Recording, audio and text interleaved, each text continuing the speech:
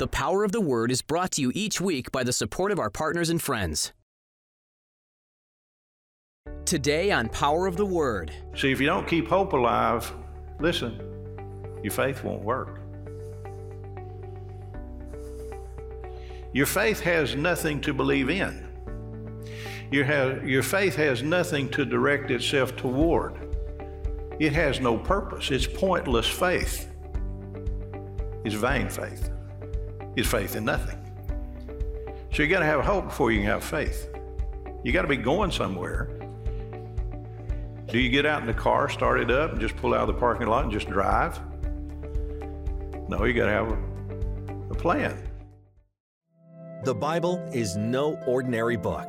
It's the living, breathing Word of God Almighty.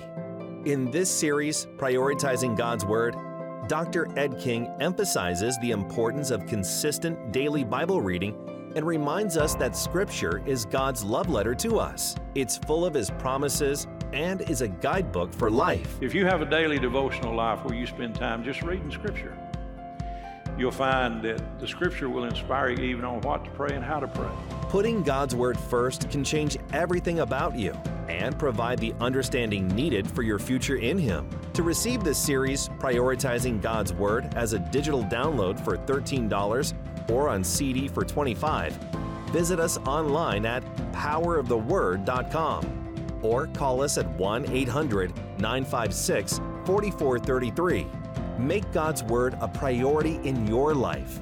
You will never be the same.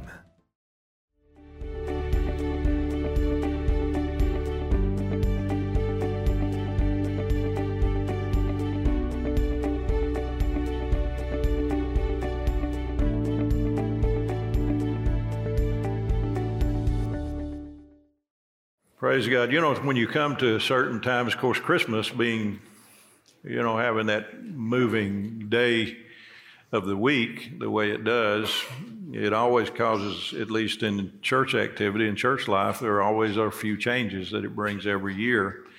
You don't just get in a routine and repeat it because it's always that moving thing.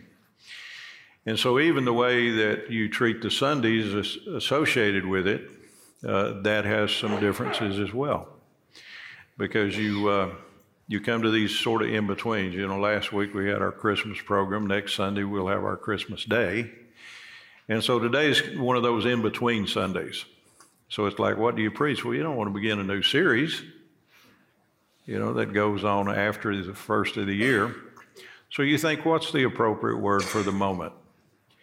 And so I really believe that I have the appropriate word for the moment, based on what I feel like the Spirit of the Lord laid on my heart. I think He sort of defined my actions for the day. That's why we pray, isn't it? We ask. And, the society that we're in today, this is a different Christmas. We faced a whole different set of cultural things that we've never really faced as a society, for sure. But even globally, there are things going on globally that twist us in a different direction than we've ever been. There's an assault on this world. There's an assault on this planet. It's an assault of the kingdom of darkness. And whether you want it to be this way or whether you don't, it doesn't make any difference. You are in a war. Now, we know that we're in a spiritual war because of what the Scripture teaches, that the weapons of our warfare are not carnal, but mighty through God to the pulling down of strongholds. So we know we're in that constant war in the spirit realm. It never really ceases. Some have said, well, I don't consider myself to be at war. Well, you are, whether you consider it or not.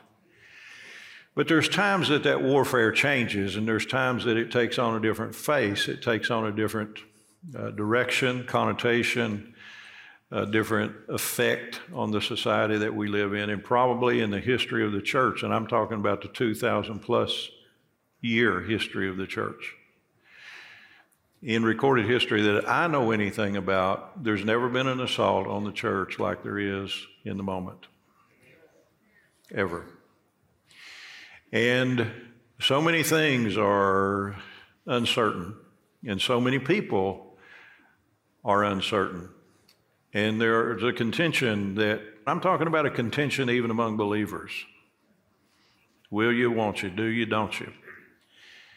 It affects politics, it affects culture, it affects the economy, it affects your daily routines. You even go to a restaurant today, and many restaurants are having to close, and this is long after, this whole lockdown and everything has been over, but restaurants are still closing because they don't have adequate workers. So there's a cultural shift that's taken place. And I think it's pretty important for you to determine what you're going to do with that. Because whether you want to deal with it or whether you don't, it's going to deal with you. And so it's real. I think the moorings that we find our stability in are more important than they've ever been. I think that's one of the reasons that the church comes under such an attack the way it has, because these anchors that were anchors for your soul, they want to take those away.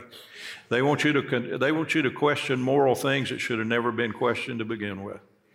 There's things that are so obvious that you can't even believe it even happens in the way it happens.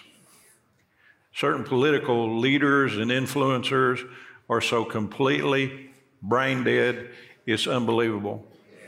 And I don't say that just to be unkind and to draw attention to politics, but dear brother and sister, the things that we're dealing with, the cultural things that are assaulting our societies, the effect it's having on our school children, the effect it's having on all the institutions that you count sacred and dear. There are people at work trying to undermine every piece of it. And they're trying to demoralize you as a society. I was listening to some things the other day where many people now, they take a poll and many people have concluded that the American dream is dead. And, I guess probably you'd have to define whether that's an individual thing. It wouldn't be a societal thing, but they want it to be dead. They want to put you in a tiny house. They want you to think small. They want you to give away everything that's drawing something out of you that make you step higher and go farther. They want to undercut your church life. And there are many Christians that do the same thing. I know as a leader, I've probably never come under such personal attacks as I've come under in the last year. And all of them unfounded. Because I know me. And I know the truth. But just things you can't even believe, and you can't even believe the people it comes from. It's like, what happened to you? So you got infected by another kind of virus. See, and it affects everything. And everything's under question. And everything is under siege. And I'll tell you this, I'd hold dear to my breast things that I knew were sacred and dear. And I wouldn't let anybody take from me the foundations and the moorings of my faith and my anchors. And if you do, you're most unwise. Believe me. But it's not just us. It's all over. But to think it's just somewhere else is why I draw some personal attention to it, is foolish. It's not just somewhere else. It's right in front of you. It's affecting your children. It's affecting your families. I hear people again and again and again. They raise their child in a Christian home. They bring a child up to be 18, 20 years old, send them away to 1 year of college, and they come home a glorified communist liberal.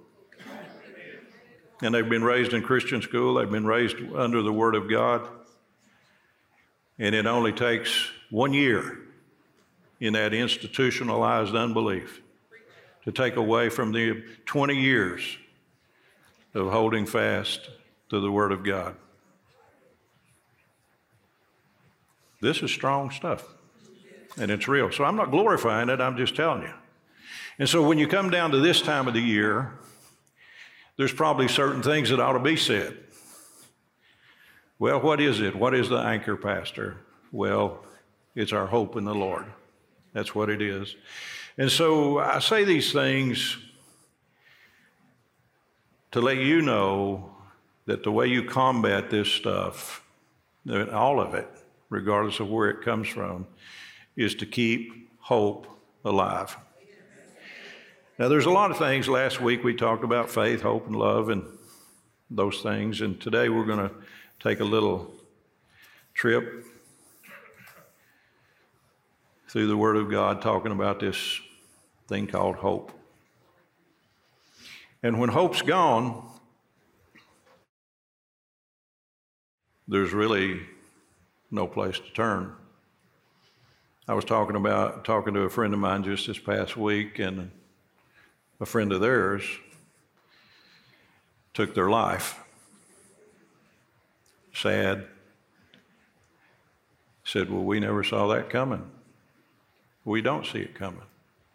Because when people go home and they're alone, you don't know what really goes on. You don't know what really runs through their mind. But I can tell you this, before a person stoops to that, they've lost hope. You can rest assured of that. So the combat that we have to do related to some extreme measure like that is to keep hope alive. You have to keep hope alive. Viktor Frankl, and he was trained as a psychiatrist, and he went through the death camps in Nazi Germany in World War II. He was a prisoner. But being trained in psychiatry, he got to see things in a way that others wouldn't necessarily observe. He was able to make analysis. He was put in a crucible of real intense emotion and drama, and it was real. It wasn't pretend. It wasn't a laboratory. This was real life. And one thing that he found in his observation, and he wrote some wonderful books on the subject, and I've read after him, and it's worthy reading. But one of the things that he said, you could take a person who was less healthy than maybe those that were in the same conditions, or some more, or some less, or some weaker, some stronger, variety of conditions that would contribute maybe to death or long life, or at least being able to overcome what you're faced with. But he said the one common denominator that he found among all these people is the people who had hope lived, and the people who lost hope died. Now, I'm not talking about death imposed on them, but I'm talking about of their own causes. So when people lose hope, they don't continue on. It's a known fact that people go into these retirement years, and unless people learn how to write a new chapter in their life, a lot of people don't live very long after they retire. Now, that's not a prophecy, that's just a statistical fact. And I heard of one national corporation where, people, they reach a retirement age and retire, and the average number of paychecks after retirement, doesn't matter when they retire, doesn't matter what age, just this is the average, 37 checks. Now, why is that? People lose purpose. It's not just because they're old, because it makes no difference of the age. Some people retire at 50, some retire at 75. But that was the average. And so when people lose hope or purpose in life and don't have a reason to continue, it begins to take a physical toll. You see, that's what they're trying to do psychologically, destroy your hope. Now, if you think there are not forces out here that really know and understand exactly what they're doing, they want to lock you down, lock you away, not allow you to interact, relate. Church is a place that should be shut down while we keep Walmart open. And the liquor stores.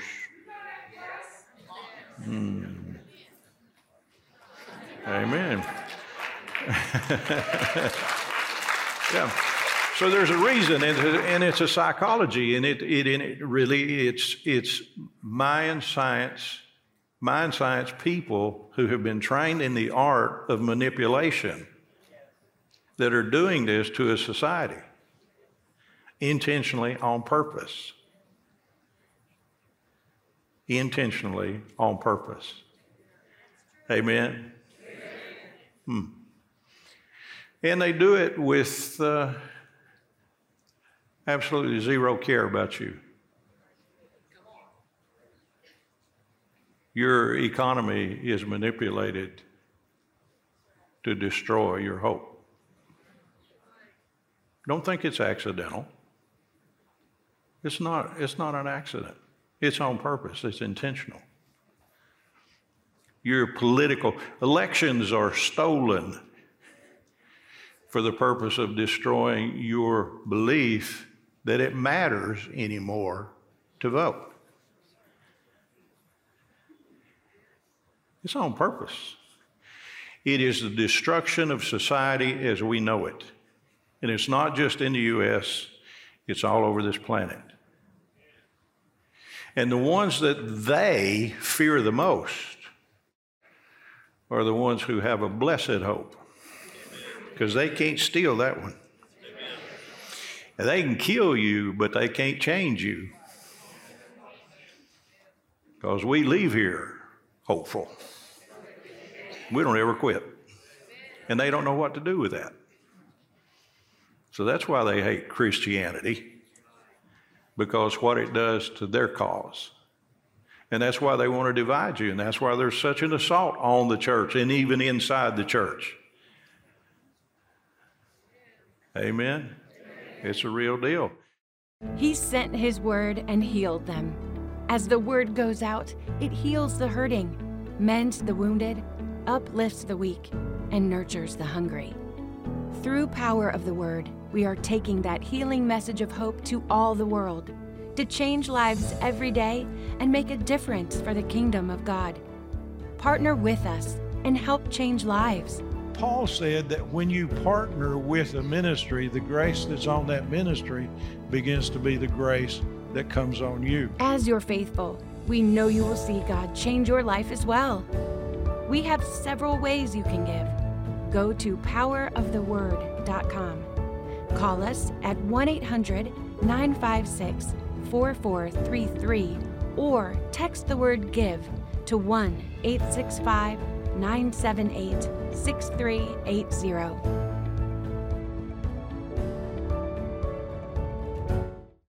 So hope is really what you want to happen. I have a hope. That's what I want to happen. I got something, I want it to be a certain way. Do you get all your hopes? Not necessarily. Some of the hopes I used to have, I don't even have anymore, because I wouldn't have liked it if I'd have got it. You know, the Bible says to flee youthful lusts. There's things you want when you're young that when you get a little older, they don't mean very much. You know, things change for us. And so hope, again, is a desire or an expectation. Your expectations are important to you. You hold out for something. You wait. You anticipate. You hope. Amen? Hope lifts the heart, and it makes merry the soul. Hope is one of the greatest motivators of life in general. Hope is that thing, you can't define it, you can't see it, it's invisible, but it's real. And a person who has it marches forward. A person who doesn't have it becomes reclusive, turns inward, and can't even give up on life. Hopelessness is absolutely unacceptable. Amen? Absolutely. So hope is the alternative to despair. Hope is the alternative to depression. Hope is the alternative to a loss of motivation. I just can't seem to get myself out of bed. Hope will raise the shades and let the sun shine in. Amen. A lack of it withdraws, becomes reclusive. Hope is the antidote to giving up. You know, it's impossible to motivate the unmotivated. If you don't want anything, you can't be motivated. Now, you may want the wrong things and be motivated in the wrong direction, but if you don't want anything, you're totally incapable or unable to be motivated. Your hope drives your desire, and your desire is what moves you into action. That's what does it. You got to want something. Well, we're not just supposed to want anything as a Christian. Well, get real. You do want things, and you know you do. Amen? And so, of course, I'm not just talking about material stuff. I mean, there's things that you want. There's dreams that you have. You want to see your family come to the Lord? Well, see, that becomes a motivator. It motivates your prayer life. It motivates what you do. Amen? Do I want to see my business succeed? If you don't, you won't work it. When you lose the hope, you lose the desire, you lose the motivation. And when you lose the motivation, you've lost your will to live. You just become a survivalist with no purpose. That's what they want to take from you. You hear me?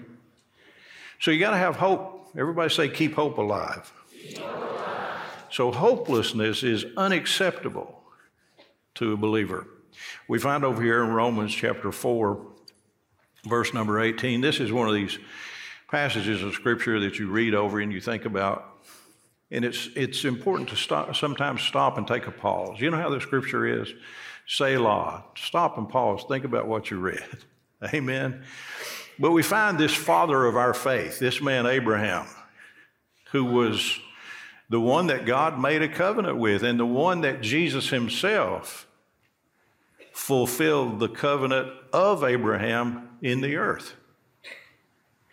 So Jesus didn't come to do away with the Abrahamic covenant. He came to fulfill it.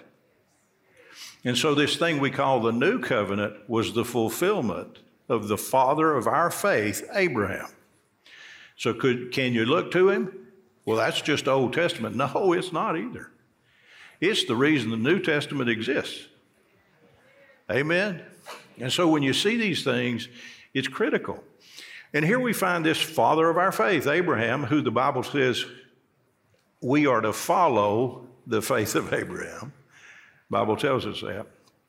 We find in Romans 4:18, now he had been promised that you'll have a son. And he was old, well stricken in years, as was his wife. But he still had that promise from God that he would be the father of many nations. And you see this in Romans 4:18, and I'm going to read it out of the King James. It says, who against hope believed in hope, that he might become the father of many nations, according to that which was spoken, so shall my seed be. So God gave him a promise that he would be the father of many nations, and years passed and it hadn't happened, and the Bible says that he kept hope alive. See, if you don't keep hope alive, listen, your faith won't work. Your faith has nothing to believe in. Your faith has nothing to direct itself toward. It has no purpose. It's pointless faith. It's vain faith. It's faith in nothing. So you got to have hope before you can have faith. You got to be going somewhere. Do you get out in the car, start it up, and just pull out of the parking lot and just drive? No, you got to have a plan. You say, well, I don't know where I'm going. Well, you'll eventually get home. So you might wander around a little bit, but you do have some purpose. Amen? Traffic may alter your trek a little bit. You may take the long way around because of, something's happened. But at least you know a little bit where you're going. Amen? You don't just aimlessly drive around. You don't just aimlessly walk to the mailbox. No, you go to the mailbox. You got to be going somewhere. So your hope is, I'll get to the mailbox. Simple, but effective. Amen?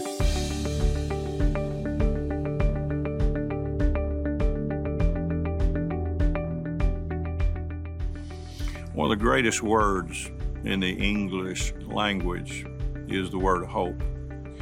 People die out of desperation because they lose hope.